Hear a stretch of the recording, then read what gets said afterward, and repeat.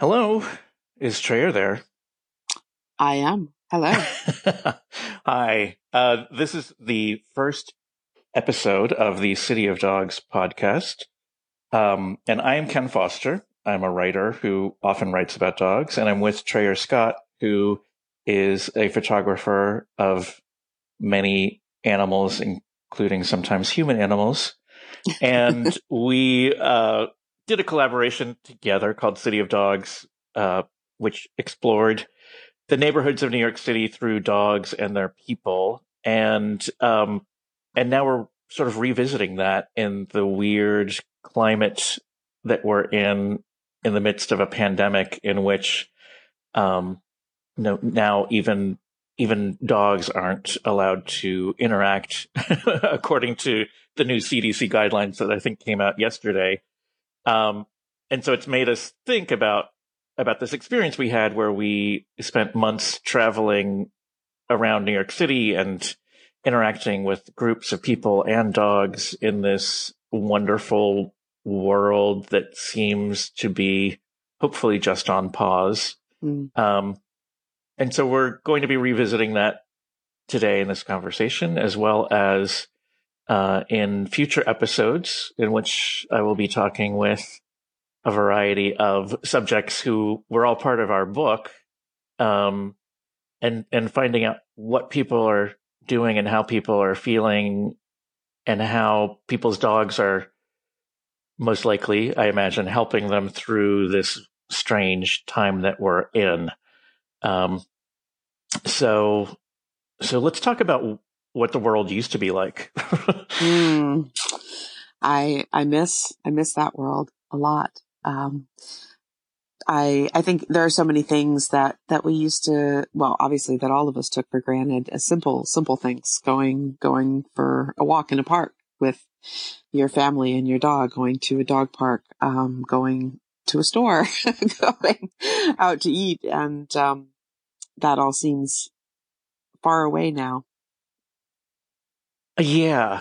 Yeah. And even now when I'm like driving out to get supplies, as we now call things that we just used to normally shop for, but I'll see people walking their dog in full, protective gear, and think about how I used to, those are the people that I used to run across the street and introduce myself to just because I wanted to introduce myself to their dogs. And that doesn't seem at all possible anymore.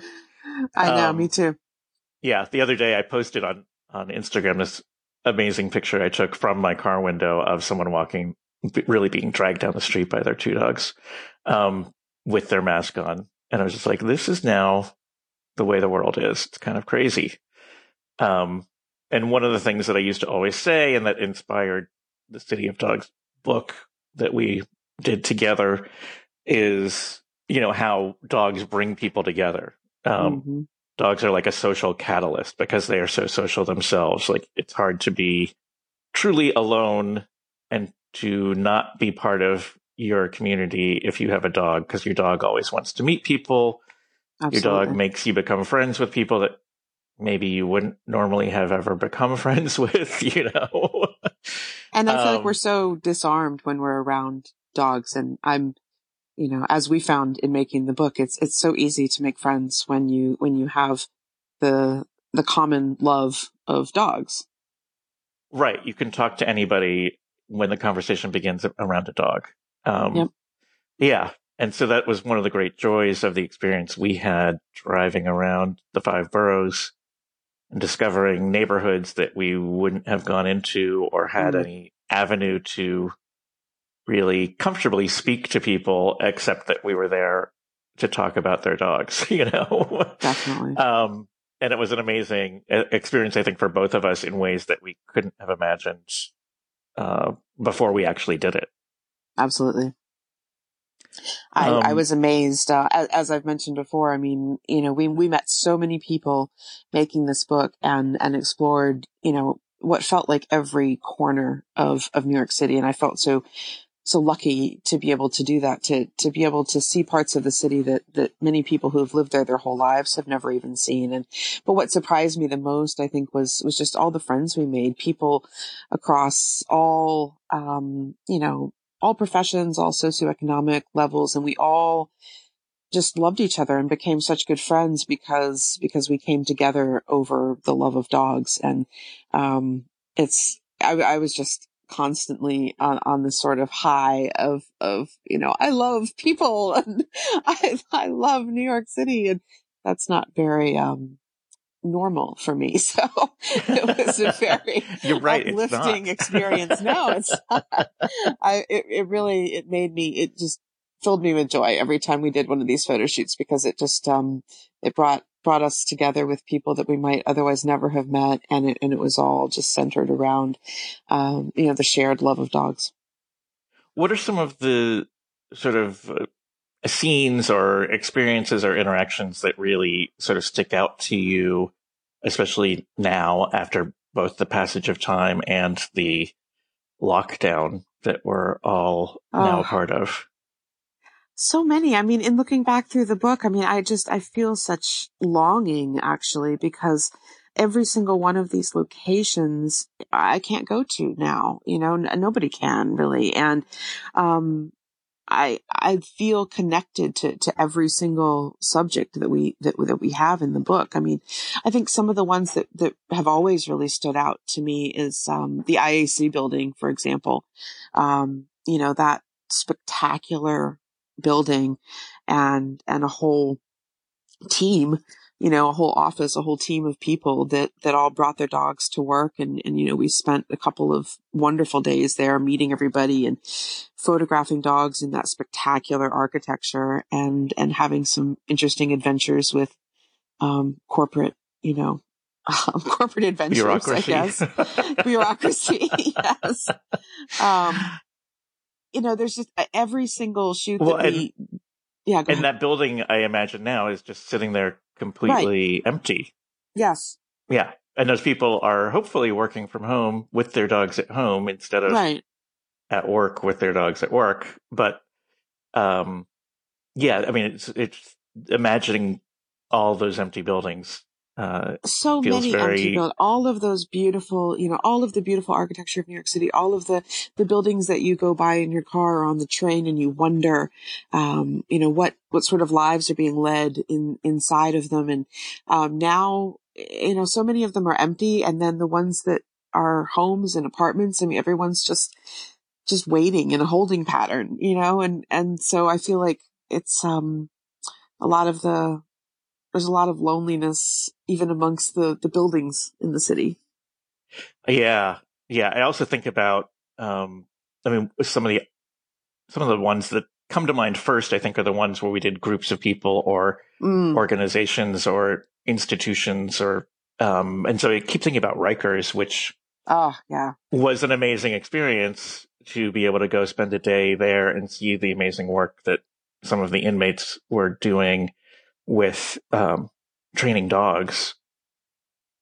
But that was so incredible. But imagining like what's going on there now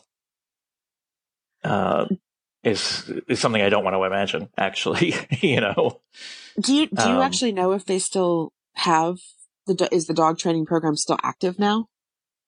I don't know. I'm imagining not, because they're probably limiting the in and out. And there were some news reports of it, there being some infection there. So that would probably, I imagine, put a pause on a lot of their programs for, rehabilitation or enrichment or whatever you might want to call it while people are there, which was just going to make it a much more miserable place for everybody. Also, I mean, with the courts on freeze, so people are stuck in whatever part of the process they might be in. Yeah. And then, of course, the airport where we visited with the dogs that live and work at the airport, which, I mean, I guess there's still probably, well, I mean, there's still some flights, especially of supplies and things coming in and out. So they're still working, but I imagine they must have to, sort of come up with something for them to do just to keep them busy and engaged and in Yeah, shape. there's got to be a lot more enrichment and exercise going on for those Malinois because they sure need it, and they're probably not working nearly as much as they were. Yeah, they can do that. One of the things that we saw them do there in the package handling area was they get thrown a package that is intentionally scented just to keep them on their toes. So And I they love imagine it. there are a lot more decoy packages being thrown. Right. The dogs get Um, so excited when they find something. It's wonderful. That was a great yeah. experience to watch them work. But we also, with individual people, got to go really interact in the neighborhoods, which, Yes. again, interaction is not allowed anymore. Lydia, who is an amazing dog trainer, took us into Central Park in the middle of the night. Mm-hmm. And then we also, went around the Bronx with one of my favorite families and their pack of dogs. So much time in the Bronx, actually. I know, and Little Italy. I miss it. I think about Little Italy so much, and I miss it. And City Island and all of the wonderful neighborhoods that we discovered everywhere, but particularly in the Bronx, I think. I know. The Bronx, as you know, is my favorite borough. Yeah. Yeah, and I think about our friends on City Island whose dog, passed away after the book came out, and they have a new dog who I keep seeing on social media. They have a new dog? Yeah, his name is So Leroy, exciting. I believe. Nice. I know. So I can't wait to talk to them and see how they're doing and hear all the stories that I'm sure they have about their new dog. Yeah. So this is what we will be doing in the coming episodes. What other things are you thinking about? Curious. One thing sorry, I just interrupted you after asking a question. Well, one of the things that I was just talking with someone the other day about the dog parks being closed, and when is the right time to reopen the dog parks in whatever the process becomes of reopening New York City. And there's been a lot of debate, I think, among dog people about that question. But at the same time, I know from my experience post 9/11 in Manhattan when I lived there, and also in New Orleans after Katrina, the dog community coming back really felt like an important piece in life coming back to normal. Right. There are friends you can make and bonds you can make and communication that can occur and resource sharing, which is incredibly important, that occurs just from being able to, be at least within 6 feet of other dog owners. Right. And so that's a part of the story that I think we all need to be talking about, in anticipation of when we get to that point. I think there are so many pieces, so many little things that, again, that I think probably went unappreciated previous to the pandemic, that as they start coming back, there'll be little markers of normalcy and joy that start to re-enter our lives. Like you said, I think dog parks reopening could be a part of that. I think everybody probably has different little pieces that might be meaningful for them. Starbucks reopening or your local sushi restaurant or whatever it is. I think there are very little things that will be very momentous and start bringing the community back together. And I know as a parent, this is really, really tough on young children because they're not getting any social interaction and except over Zoom. And I know my daughter is lonely. She's an only child. And one of the things that has really kept her happy and occupied is our dogs. And I imagine that's the case for a lot of people. I'm so glad that that we have them. I'm so glad that so many people have opened their homes to foster dogs during this time, and hopefully gotten, company and joy from them during this kind of lonely, isolated time. And when things start opening up again, it will be wonderful to rejoin the world and for our dogs to rejoin with us. Yeah. My one of my dogs, just to acknowledge that I do live in a house full of dogs. Mm-hmm.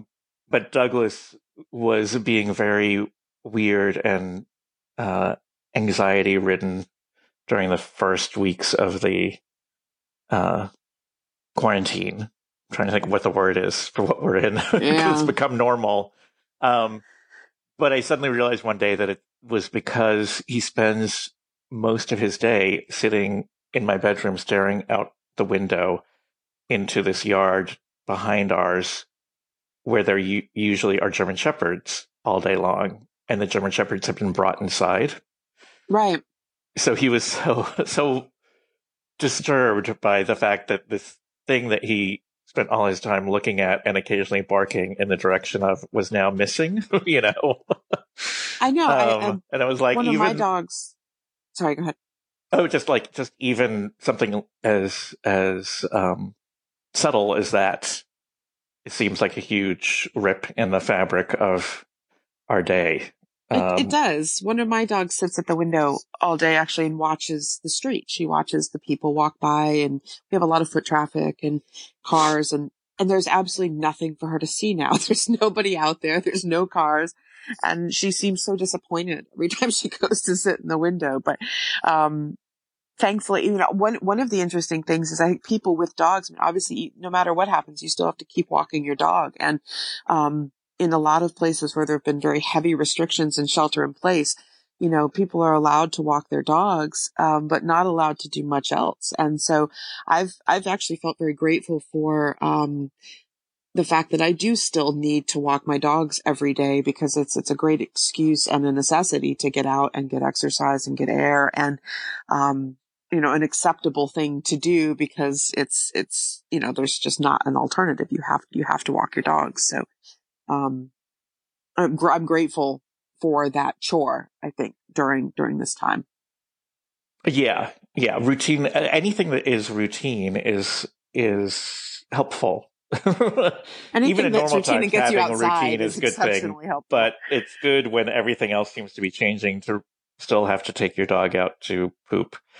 Well, it's also which I really realized also the value of after 9/11, when felt in the hours and immediate days after that, like we were all paralyzed, but our dogs still needed to go to the bathroom. Right. And it's kind of a constant. And there was a time during this, I think it's fading now, but where, people were kind of being shamed for going outside, getting exercise, jogging, hiking.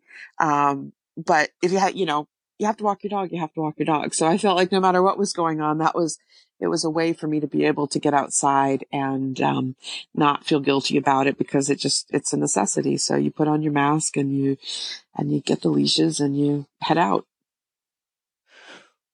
Well, on that note, I think we all need to either head out with our dogs or head to our kids' Zoom session, or or to work if we're lucky enough to be working from home.